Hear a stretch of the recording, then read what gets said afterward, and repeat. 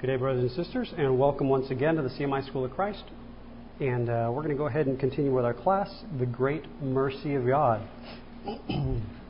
Excuse me. I just wanted to look a little bit at our notes from our last class. And we were basically looking at John chapter 8, verses 39 and 40. The whole context where the Jews are talking to Jesus and Jesus is talking to the Jews. And then they bring in Abraham, and how the Lord says basically that they are the complete opposite of Abraham, whereas Abraham lived in a continual expectation of the appearing of the Lord throughout the entire land. When Jesus appeared on the scene and these Jews were present, they did not rejoice in his appearing as Abraham did. So we kind of covered that our last class, and just the reality that what God has done is fully and complete in His Son, and we enter. Each individual soul enters into that fullness and completeness at the moment of new birth.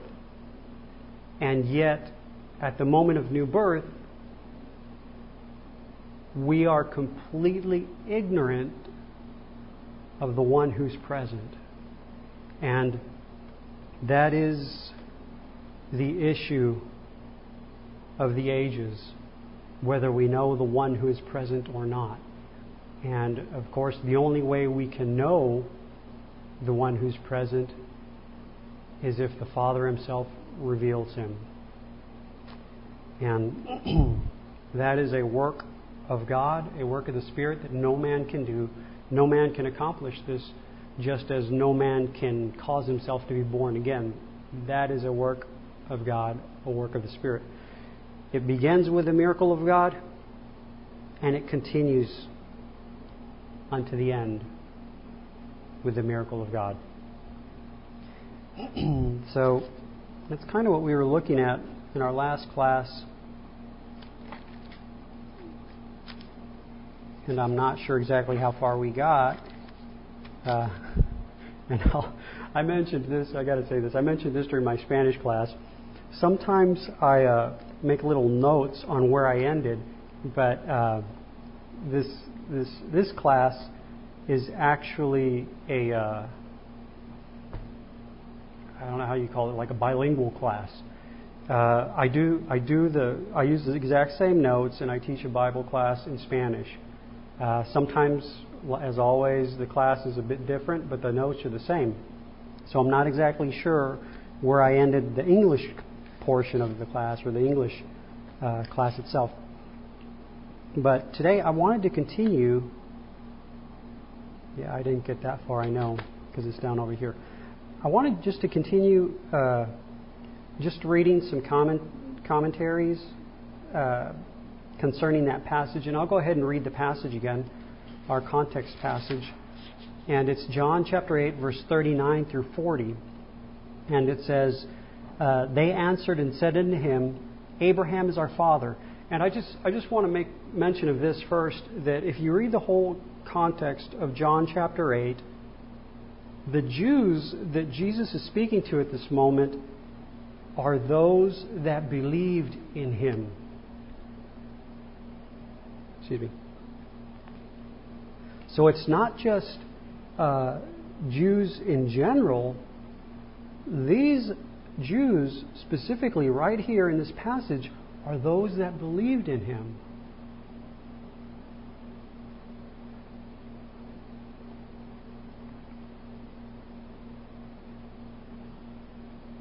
And I was just thinking about that, and just looking at the context of it, and just how I mentioned from the last class, how Abraham lived in the expectation, in the divine expectation of the appearing of the Lord throughout the land. Everywhere that the Lord Himself brought Abram throughout the land, it was to only discover the one who is present. And Abraham lived in that divine expectation, and he rejoiced in that he would see the Lord. And that's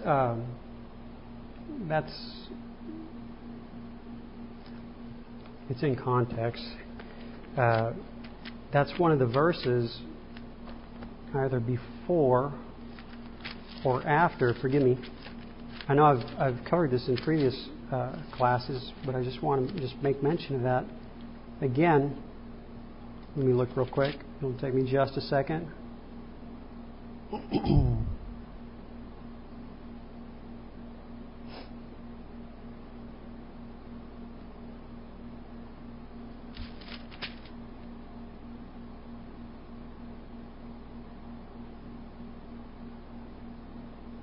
Yeah. In verse 56, let's see, I'll make a note right here.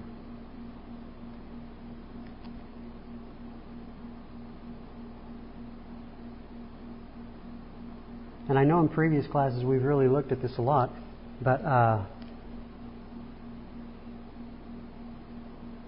in verse 56, Jesus says this, "Your father Abraham rejoiced to see my day.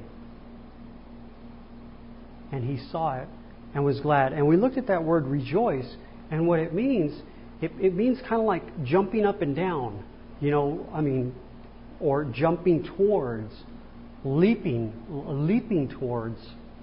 It's not just yay, and there's nothing, it's just yay, just that. No, there's none of that. It was like the divine expectation so governed his heart that he leaped forward unto every appearing of the Lord. The Lord mentioned it this way with the children of Israel crossing the Jordan. And he said it this way. Forgive me, I don't know the verse reference. But he said, basically, set the ark out before you. And I can't remember how many cubits, maybe 200 cubits out before you. But it was before them so that they would have something to aim for, something to go for, something to look forward to, something to lay hold of. And the Lord says, and when you see it, go for it. And they did. And they did. Right here, Abraham has that very same exact expectation. And really, I think it's just the expectation that was in the heart of Abraham, the divine expectation, was now governing the children of Israel with the ark in front of them. They had something in view to look forward to, like a goal.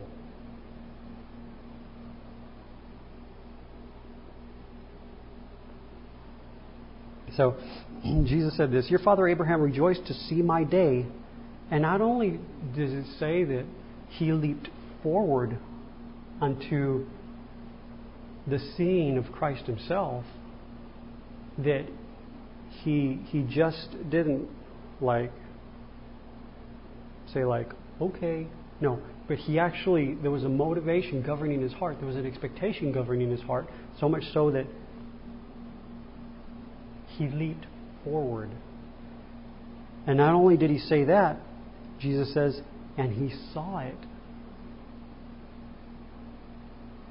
The very one that Abraham saw by faith from afar is the one every single born-again believer is to see by faith. But not from afar. Now it is from within, nigh, even in you. During the time of Abraham, God was one place, man was completely another different place. But because of the cross, because of the Lord, the death, burial, and resurrection, at the moment of new birth, God isn't one place and man another. No. Now God is within, dwelling within. The very exact same divine expectation that governed the heart of Abraham is to govern the heart of every single born-again believer. And nothing less. If you think about it, Just think about this. Abraham was about 400 years before the law. With Abraham, God didn't have the list of do's and don'ts the way the Christian, religion of man will present it. They will present the law, and basically what they do is present the list of do's and don'ts. Do this, don't do this. Do this, don't do this. And God will be pleased with you. Well, for one thing, that was never the intention of God. It was not a list of do's and don'ts. You can search it out in the Scriptures. When Moses came down the mountain with the 2 tablets, they're called the tablets of testimony.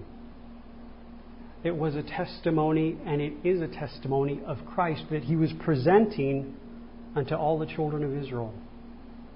God, by Moses, was presenting yet once again the testimony of His Son. And man will do what man always does, tries to apply it to himself. So then man says, okay, I can do that. Yes, we can do that. And that's in fact what they said. Yes, we will obey. We will do that. Completely missing the point of God altogether. God intended one thing, man received it as something completely other. And that's what we do by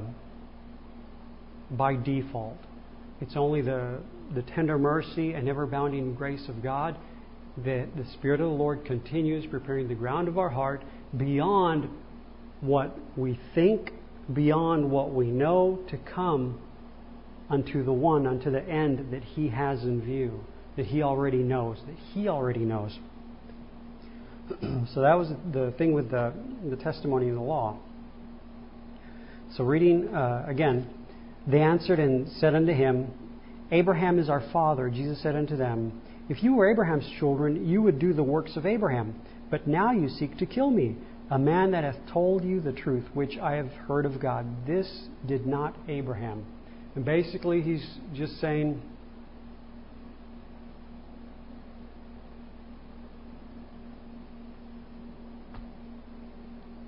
if you were Abraham's children,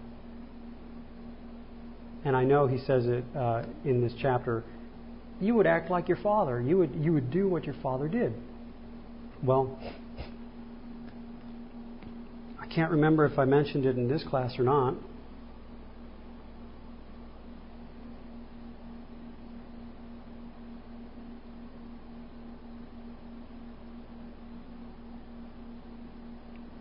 And that is a true statement.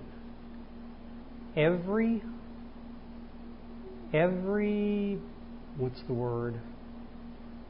child will have the characteristics of their parents, will act like their parents, have the same kind of features as their parents. All right. With a born-again believer, it is so. All right. I think John said it this way, and this will make a little more sense. John said it this way. Something like, if you're born again, you cannot sin. Something like that. And so we look at that and we read, impossible. That's crazy. Well, think of it this way. If you're born again, I need a different diagram for this. Christ, who is your life, does not sin. Therefore, your life does not sin. The thing is, with a born-again believer, we're just completely ignorant of our life. And that's the difference. At the moment of new birth, listen to this, God Almighty is our Father, because the Lord Jesus Christ, His Son, is our life.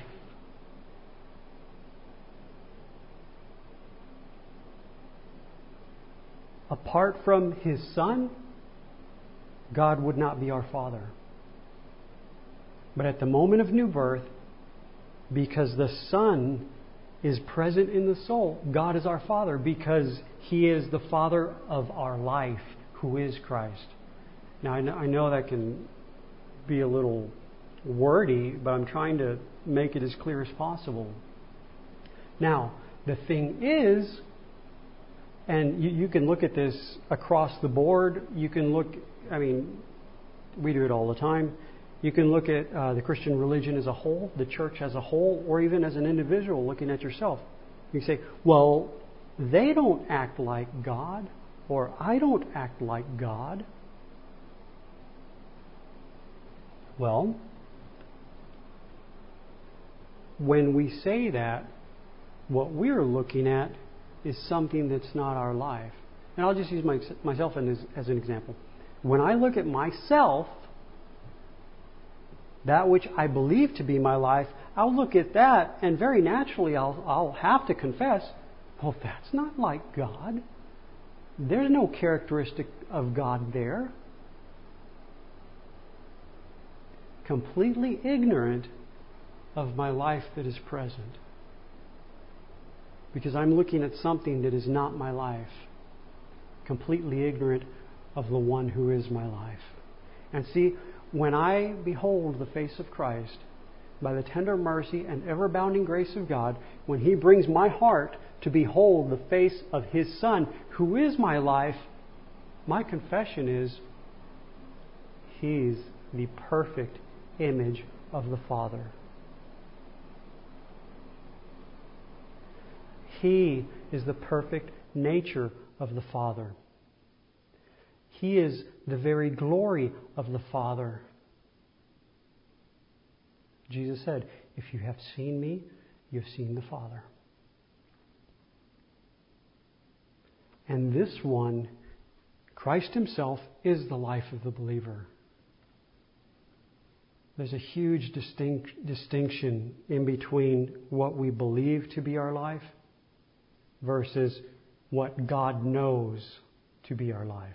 Or shall I say it this way? Who God knows to be our life. There's a huge distinction. A huge distinction.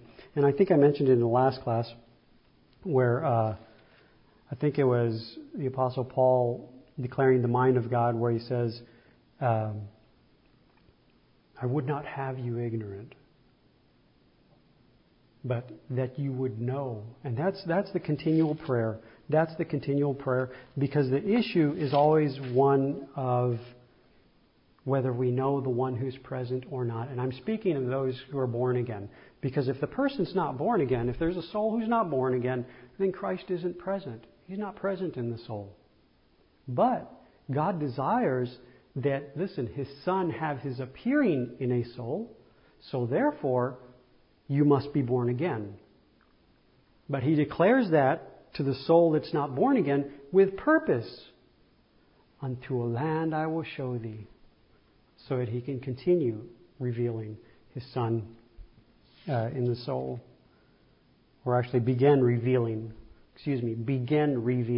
His Son in the soul. And basically the appearing of the Lord continues. So we were looking at John chapter 8. Excuse me. Put this over here. And I'll just read the verses again. Verse 39. They answered and said unto Him, Abraham is our father. And Jesus said unto them, if you were Abraham's children, you would do the works of Abraham. And see, that can be condemning as I stated, with a believer looking at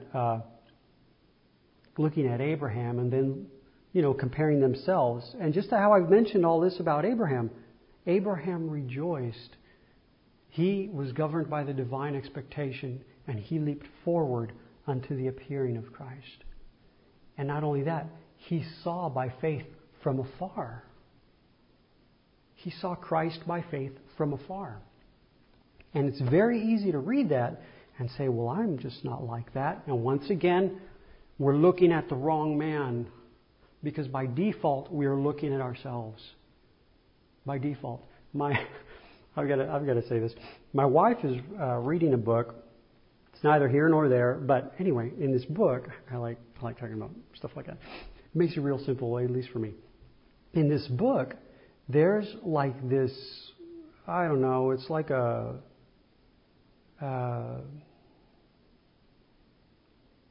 spy type movie or something, or a book kind of like that. But in it, there's this, I guess there's like a jump drive or something, and it has a video on it. And everybody's trying to find the treasure the clues in this video. And she told me about this. I'm just kind of thinking about it, just kind of thinking about what she's saying. But they're watching this video and everyone's studying it to find the clues, to find where this treasure is, because that's what they're doing. They're searching for a treasure. Well, so they view it, they study it, and the thing is that sure, there's a video there that they're watching, but there is another video behind that video that they completely don't know anything about. They don't even know it's there. But you need a code to unlock and move the other video out of the way to see the real that's there. And I was just thinking about that. Even with the Scripture, how we can read the Scripture, study the Scripture. And please do not misunderstand me. We must read the Scripture. We must study the Scripture.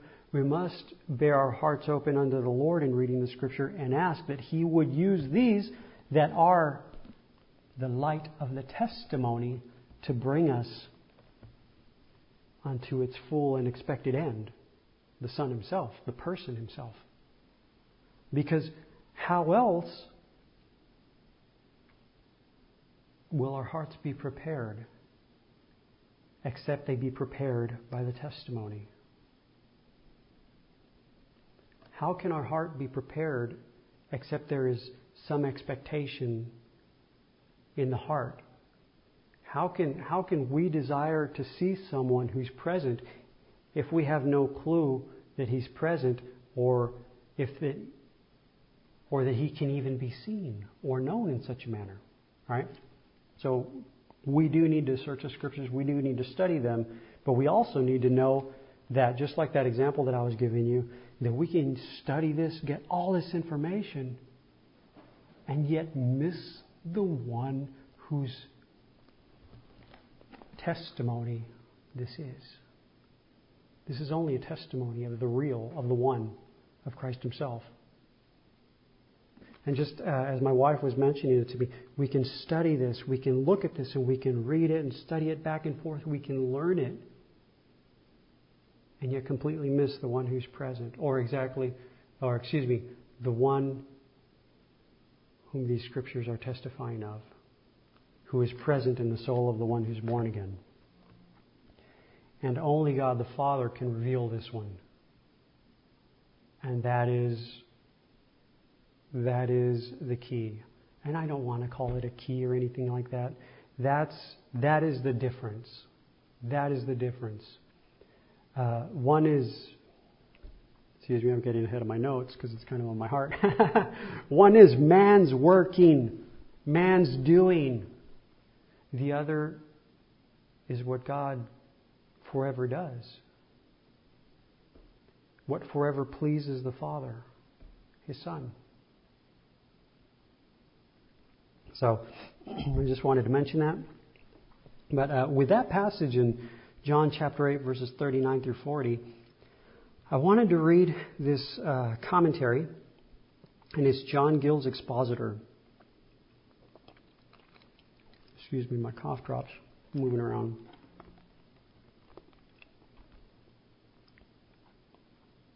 And I want to read it, and I want to make a couple of comments on my own, because for some reason, I wrote a whole lot of comments around this. But concerning the verse 40, John chapter 8, verse 40, "But now you seek to kill me, a man that hath told you the truth, which I have heard of God. This did not Abraham." And as I mentioned, I've covered this just in my own words, in my own commentaries in previous classes, but now we're looking at the commentaries of others and stuff. All right. So this is John Gill's Expositor for John chapter 8, verse 40. It says, "This did not Abraham." The sense is not that Abraham did not tell the truth he had heard of God, for he did instruct and command his children after him. He did do this. For he did instruct and command his children after him to walk in the ways of the Lord, And I love that. To walk in the ways of the Lord. And the one verse that I think of is when the Lord, I think, is telling Joshua to tell the children of Israel, or the Lord is just telling the children of Israel, and Joshua's present as well. I led your father Abraham throughout all the land of Canaan. So to walk in the ways of the Lord is to walk in the divine discovery of the one who is present. The one who is present. That's it, the divine discovery. And I love that because discovery implies that it's there. Just in general, discovery implies that it's there. You just don't know it's there. I think last week I may have used an example of when I was a kid wanting to be an archaeologist. I wanted to discover the treasures of the past. The treasures that I knew were there, listen to this, hidden in the earth, but had to be uncovered. But so much greater than that. Paul says it this way, but we have this treasure in earthen vessels, that the excellency may be of God and not of man. We have this treasure hidden in earthen vessels. The treasure that is there and needs to be discovered, and that needs to be discovered. So, to walk in the ways of the Lord, in the divine discovery of the one who is present. And I've got a note to look at Lamentations chapter 3. And forgive me, I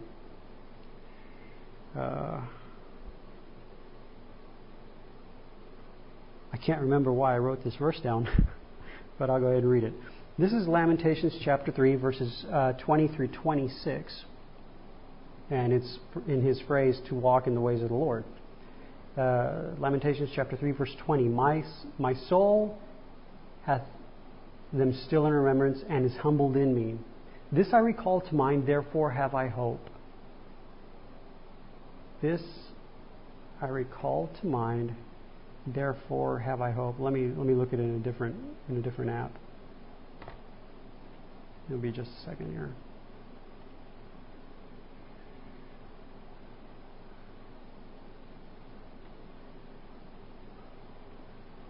I want to do this because I want to be able to pull up Strong's image real quick. I love this. That word hope. This I recall to mind. Therefore I have hope. It's hope is Strong's number 3176. It's basically in the Strong's dictionary. It says a primitive root to wait, by implication, to be patient. Hope. This I recall to mind, therefore have I hope. It is of the Lord's mercies that we are not consumed, because His compassions fail not.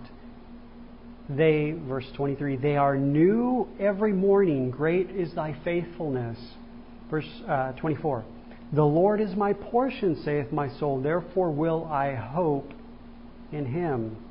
And it's the exact same word, hope. There again. Therefore will I hope in Him. The Lord is good unto them that wait for Him, to the soul that seeketh Him. It is good that a man should both hope and quietly wait for the salvation of the Lord.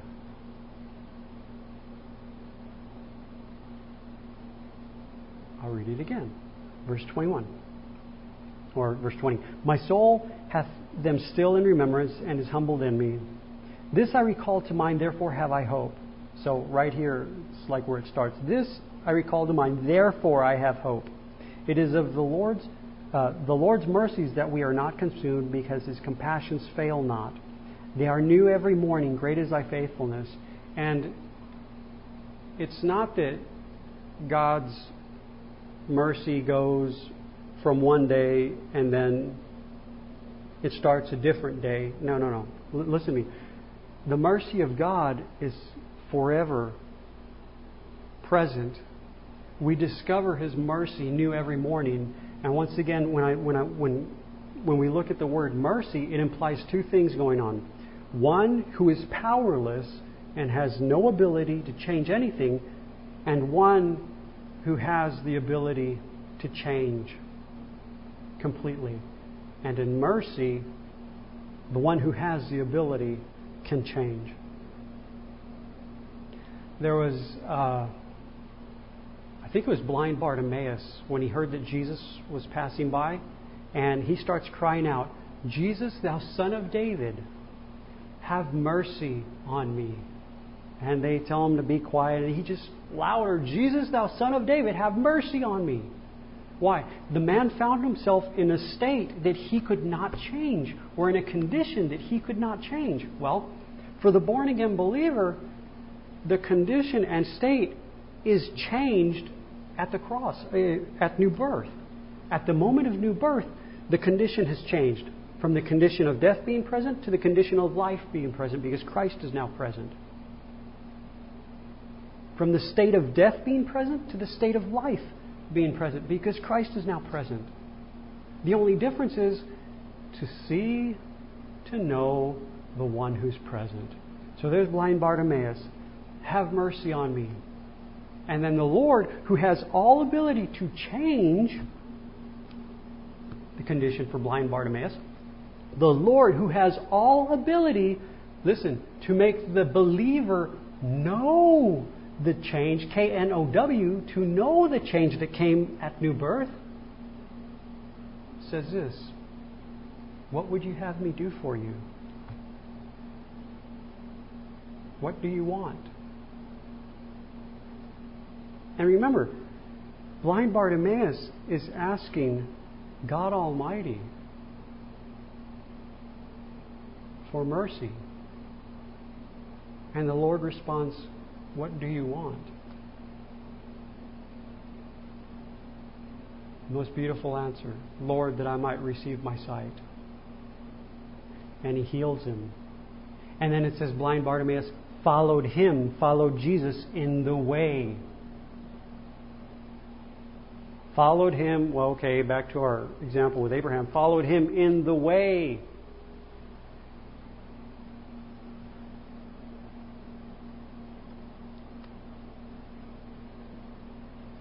So, back to verse 23 of Lamentations chapter 3. "They are new every morning. Thy mercies are new every morning. Great is thy faithfulness." And here's what it is. I used this example in my Spanish class because it's a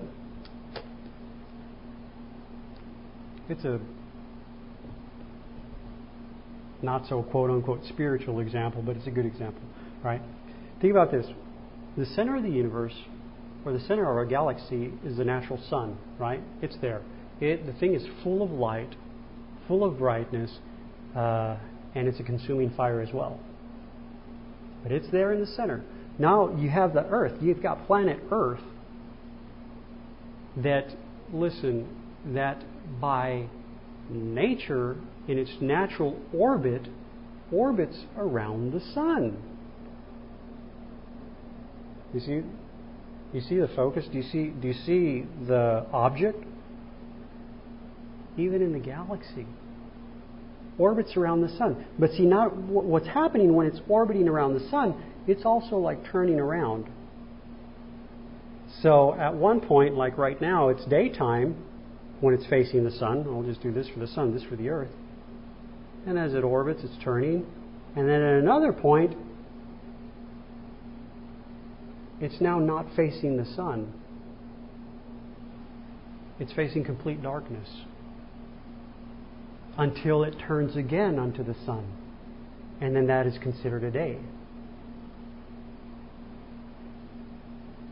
It's even in nature.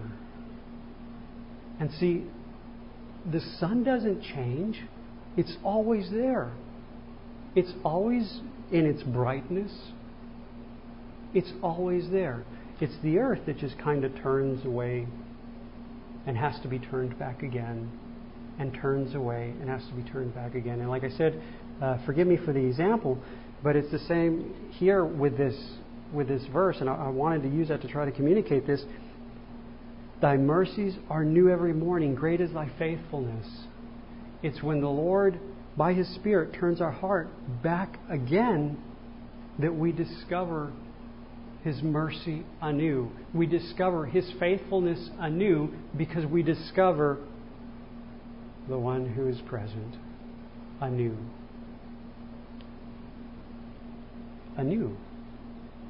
Anew unto us, not unto Him. He's always there. Remember, He's always there. He doesn't change. He doesn't come and go. No. In the Old Testament, it was types and shadows and figures and pictures where the God of glory would come in, fill the tabernacle, and then it would leave. Or the cloud would come over, and then the cloud would leave. No, that doesn't happen. That doesn't happen anymore. That's a time that is not present. When the Lord comes in, He remains.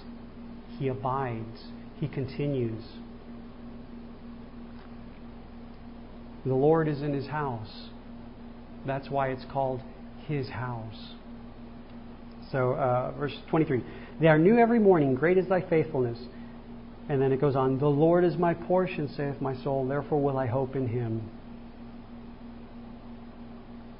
I love that.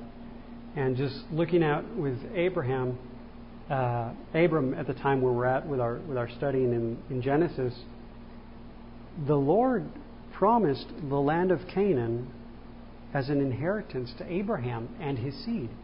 But to Abraham and his seed. And see, the inheritance of Abraham, because, listen, all this verse as well in Hebrews, Abraham did not have any inheritance in the land to call his own. He didn't. He didn't have a plot of land and say, this is my land here. No. And yet the whole land was his inheritance. But what his inheritance was the appearing of the Lord in the whole land. That's what his inheritance was. It wasn't so much that he was going to have a plot of land.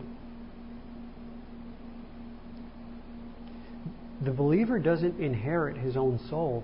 His inheritance is the appearing of the Lord in his soul. Lamentations. The Lord is my portion, saith my soul. Therefore will I hope in Him. The Lord is good unto them that wait for Him, to the soul that seeketh Him. The Lord is good unto them that wait for Him. Not that wait for anything less, but that wait for Him, for a person. For a person.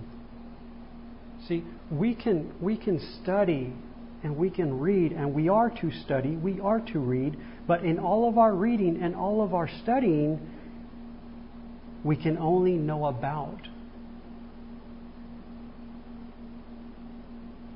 someone. But when God the Father reveals His Son, He reveals a person, a Him, not an about, but a Him. With God revealing His Son, He doesn't reveal a testimony about His Son. This is the testimony about His Son. We learn about His Son from the testimony. And that testimony is to prepare the ground of our heart, that our heart would turn to see a Him, not a testimony, a person, the real deal, the Him of it. And only God the Father can reveal the person. So it goes, the Lord is good unto them that wait for Him. And this word, wait, is Strong's number 6960. It says, primitive root, to bind together, perhaps by twisting. That is collect, figuratively, to expect. So you can say it's kind of like an expectation. The Lord is good unto them that wait for Him, that have expectation of Him, for Him to appear, for Him, not, once again, not for and about Him, or not for what He can do, or not even for what He did, but for Him Himself. Do you see the difference? Many came to Jesus for what He could do for them.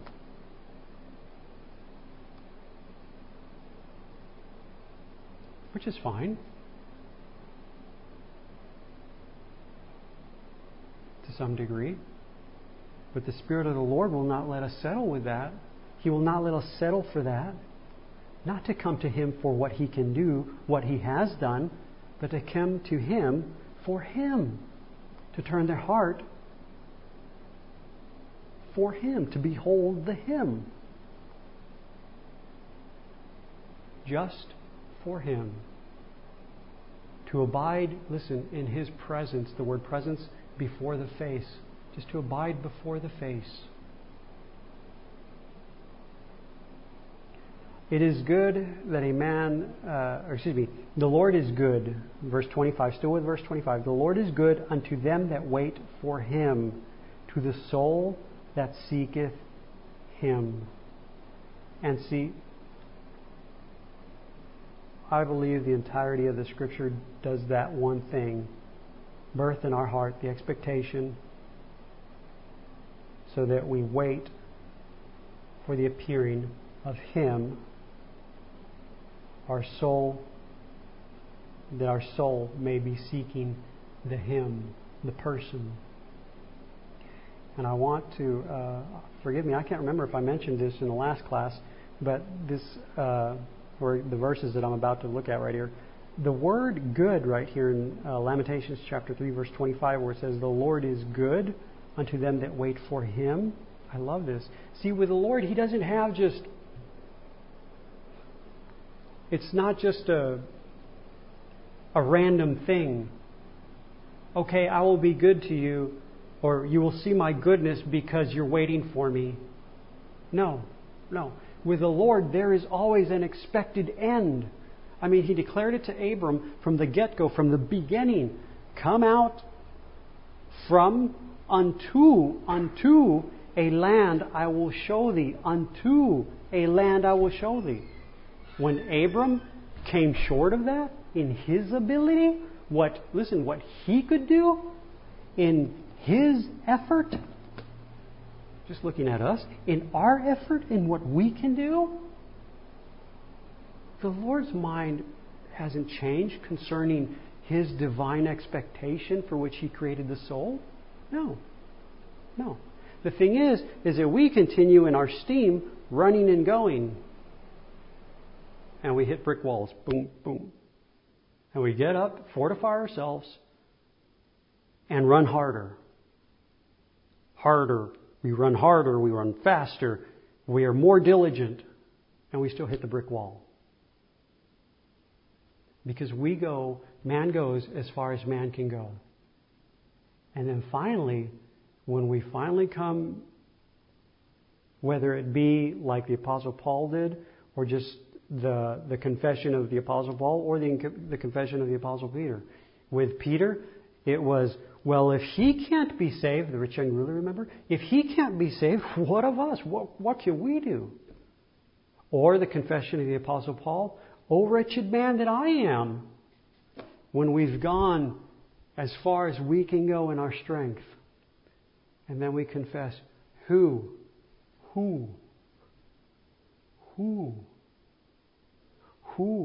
shall deliver me?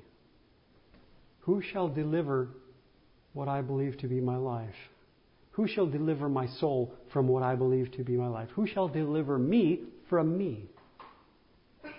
Bless you. The response is what the Lord gave. With man it is impossible, but not with God. For with God all things are possible. So when we get to that point, and in our study, in our searching, in our reading, it's designed to bring us to that point. Because us, like the children of Israel, we look at the testimony that God presents and we say, I can do that. Or we say, I can see Jesus there. And yet if the Father does not reveal the Son, we've not seen the Son. And then that's when you end up with all these things that aren't working. Well, why isn't it working, Lord? Why in this situation do I always act this way? By default. Why do I always act this way by default? Because I am beholding the wrong man. I'm beholding what I believe to be my life. And yet my life is hidden. And only God the Father can disclose my life, who Christ is. And this is once again for those who are born again. If you're not born again, you must be born again. All right? So back here with this verse. In Lamentations chapter 3, verse 25, the Lord is good unto them that wait for Him, to the soul that seeketh Him. God has one expectation. The testimony is given so that we can wait in expectation for Him. It's one expectation. It's not a million, zillion expectations. No, it's for one. Right? Now, looking at that term good, it is Strong's number 2896. And it has the Strong's definition, and there's also other definitions. But what I'm going to do, I'm just going to do a real quick search on that original term. The original term in the Hebrew is something like tob, or tobe. Forgive me, I'm not a language scholar here, not even in Spanish. But just doing a quick search on that original term, the very first mention of that term, and I love this, because God has this one expectation, and He doesn't change His mind. He doesn't. Our mind changes all the time. You know? We have different concepts, different thoughts, different views. But see, that's just man, multitude. It's like confusion, right? The Tower of Babel. Confusion, multitude. With God, it's always one. There's no confusion. It's just one. One Son. Therefore, there's one purpose, one expectation, one discovery. The very first mention of that word is in Genesis chapter 1, verse 4. I love that. Let's go ahead and read that. Because this will define our passage here in Lamentations. And I may have looked at these passages last class. I can't remember, but for some reason they're kind of in my mind that I did. Genesis chapter 1, verse 1. In the beginning God created the heaven and the earth. And the earth was without form and void, and darkness was upon the face of the deep. And the Spirit of God moved upon the face of the waters. Verse 3. And God said, let there be light, and there was light. Verse 4. And God saw the light that it was good. And God divided the light from the darkness. And God called the light day, and the darkness He called night. And the evening and the morning were the first day. The very first mention of that term good. So there's the definition of the word good. Let there be light. God did not create the light. The light was there. Remember? Just in my shallow example with the sun and the earth, the light was always there. The earth was just not facing the light. It was facing darkness.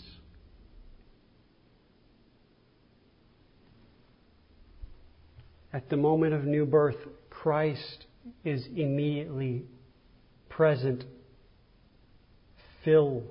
having filled the soul. Every bit and part of it is filled with He Himself. The heart is just looking somewhere else.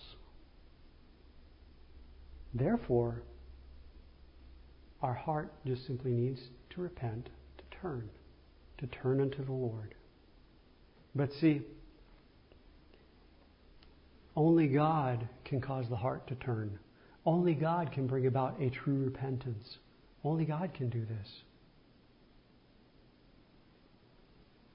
How I brought thee, remember back with Abram, how I brought thee. And we discover the goodness of the Lord, the mercy of the Lord, the faithfulness of the Lord, the goodness of the Lord. And God saw the light that it was good. Back to Lamentations. The Lord is good unto them that wait for Him. With that one expectation, the light of the knowledge of the glory of God exclusively in the face of Jesus Christ.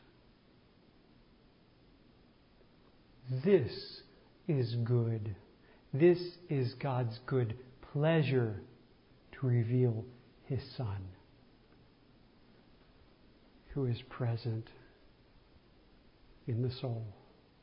I love this. God does not change. His divine expectation is the same forever, because His Son is the same forever. His Son doesn't change. And in His mercy and ever-abounding grace, He desires that our heart and soul would come to know that one, His Son, who doesn't change. All right. The Lord is good unto them that wait for Him, to the soul that seeketh Him. It is good that a man should both hope and wait, and quietly wait for the salvation of the Lord. And I was having to get some videos off of my computer to create some space earlier today, this morning and stuff. But I came across this conference, and just it like exploded in my heart just reading this. Like verse 26, it says, "It is good that a man should both hope and quietly wait for the salvation of the Lord." Well, and I won't go into it, but just using that as an example, what I was sharing was basically John the Baptist, who is, if you can give the Scripture an audible voice, it would have been the voice of John the Baptist. Because everything testified up until John. And the summation of the testimony was this right here. When Jesus goes to be baptized. And John says this. It's very specific how it says it. It says, "And John, looking upon Jesus," or looking at Jesus, says, "Behold the Lamb of God that taketh away the sin of the world." That's what he says. "Behold the Lamb of God that taketh away the sin of the world."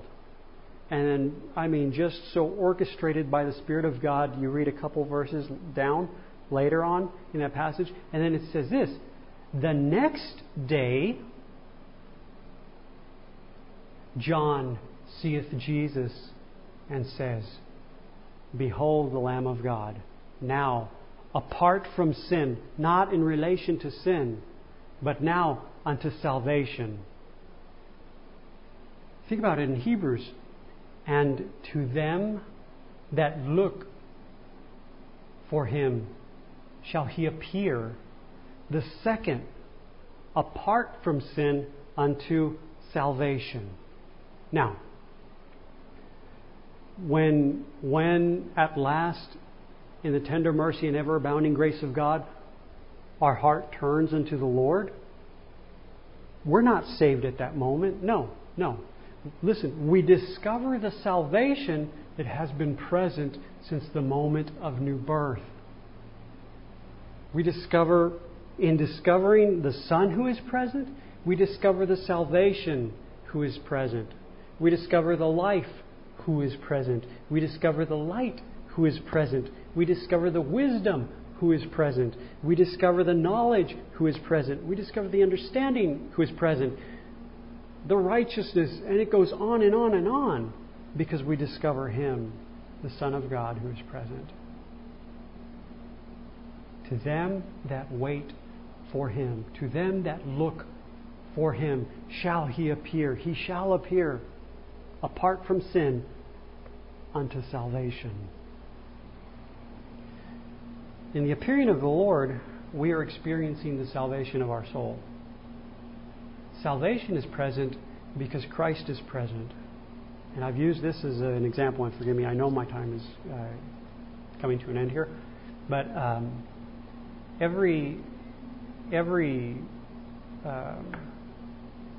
pretty much every Sunday after our service, we have a meal. And at some point they say, okay, the meal's ready. It's all here. All you have to do is partake.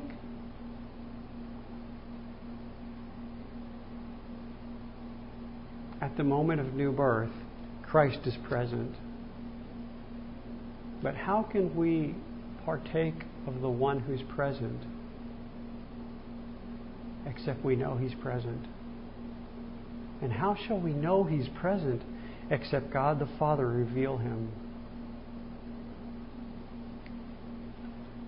That our heart and soul may discover the one who's present. So, the Lord is good unto them that wait for Him, to the soul that seeketh Him. It is good that a man should both hope and quietly wait for the salvation of the Lord.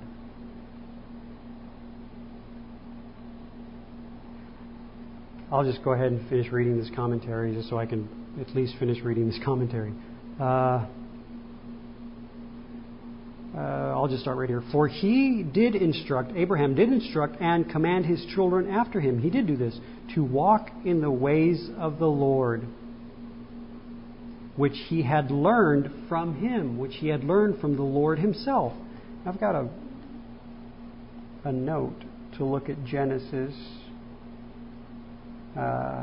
15. So I'm going to go there real quick. Genesis 15, verses 5 through 7. Yeah, oh, look at this. This is the Lord. Well, let's start with verse 4. I love this. And behold, the word of the Lord came unto him, saying, This shall not be thine heir, but he that shall come forth out of thine own bowels shall be thine heir. And basically he was saying, a servant in my house is going to be my heir. So the word of the Lord came to him. Right. Verse 5, and he, the Lord, brought Abram forth abroad and said, Look now toward heaven and tell the stars if thou be able to number them. And he said to him, So shall thy seed be. The Lord brought Abram forth and said, Now behold the heavens. Can you number the stars that fill the heavens? So shall your seed be. Numberless, countless. The fullness Himself that Christ is cannot be numbered, cannot be measured. So shall your seed be. This is Christ Himself. Verse 6, and he believed in the Lord, and He counted it to him for righteousness. And He said unto him, I am the Lord that brought thee out of Ur of the Chaldees to give thee this land to inherit it. Okay, where was I? Which he learned from Him, the walking in the ways of the Lord. The commentary goes on. But that Abraham did not reject any truth that was revealed unto him, and much less seek to take away the life of any person that brought it to him. Basically, I'll just use this in my own words. Once Abram, from where we're at in Genesis, once Abram discovered the whole purpose for which God called him in the first place, he wanted to remain in that purpose. And he would listen. He would easily be rebuked by others regardless of who or what it was, for one purpose, to bring him back unto serving the purpose for which his soul was created. And I say serving the purpose. How do we serve the purpose for which our soul was created? We continue in the appearing of Christ. Pharaoh rebuked Abram. Do y'all remember that? You remember that? In reading it in Genesis? Pharaoh rebuked Abram. And the Lord, in His divine providence, brings Abram back. And I bet you Abram was so thankful unto the Lord for that. Whatever it takes, Lord, just turn my heart again. Whatever it takes, that I may continue to walk in this divine expectation. Remember? Leaping forward unto it. I'll go ahead and finish off. And indeed not the life of any man that deserved not to die. And our Lord suggests that here's Jesus, He suggests that if Abraham had been on the spot now, in the whole context of John chapter 8, he would not have done as his posterity did, since Abraham saw his day by faith and rejoiced in it. And the thing was that Abraham, I think Paul mentions this, in God's mind, in reality, Abraham only had one son, Isaac, because it's a testimony of the Father and the Son. Now, with man, the way Paul mentions it in a different passage, it says, Abraham had two sons, one born of bondage and the other born of a free woman. So I won't go into that because we're already late. But forgive me, just scratch that. I don't have time to go into it. But just here in that whole commentary, in this whole passage, in this whole class, God does not change His divine expectation. He doesn't change it. I loved how he read just in Lamentations. Let me see if I can go to that real quick again. This I recall to mind, therefore have I hope. It is of the Lord's mercies that we are not consumed, because His compassions fail not. They are new every morning. Great is Thy faithfulness. The Lord is my portion, saith my soul. Therefore will I hope in Him. The Lord is good unto them that wait for Him, to the soul that seeketh Him. It is good that a man should both hope and quietly wait for the salvation of the Lord. So I'll just end with that. The Lord has one expectation throughout that is declared throughout all the testimony, all the Scripture, to bring us unto His expected end. So with that, I'll just close out this class just with a prayer, real quick. That the Lord would just do that, use everything at His disposal, that the Spirit of God would use everything at His disposal. And I'll just pray that, Lord Jesus, just may Your Spirit use everything at Your disposal, Lord, that we have, that we've studied, that we've read, that we've learned of the Scriptures concerning You, Lord. May Your Spirit just take it and use it to prepare the ground of our heart, Lord. Birth in our own hearts an expectation, Lord, that we would not settle for less than what You desire. That we would not settle for less, Lord, but that we would come, Lord God, and behold Your goodness in the land of the living, O Lord.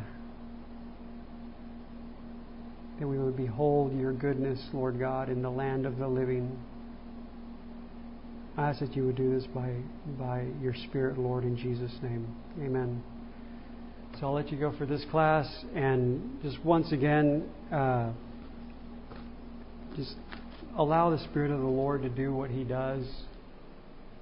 Yield to Him, give Him way, give Him freedom to do whatever He desires to do, because what He desires to do, God can only reveal in the person of His Son. So let you go for this class. The Lord bless you. And we'll see you in our next class. Amen.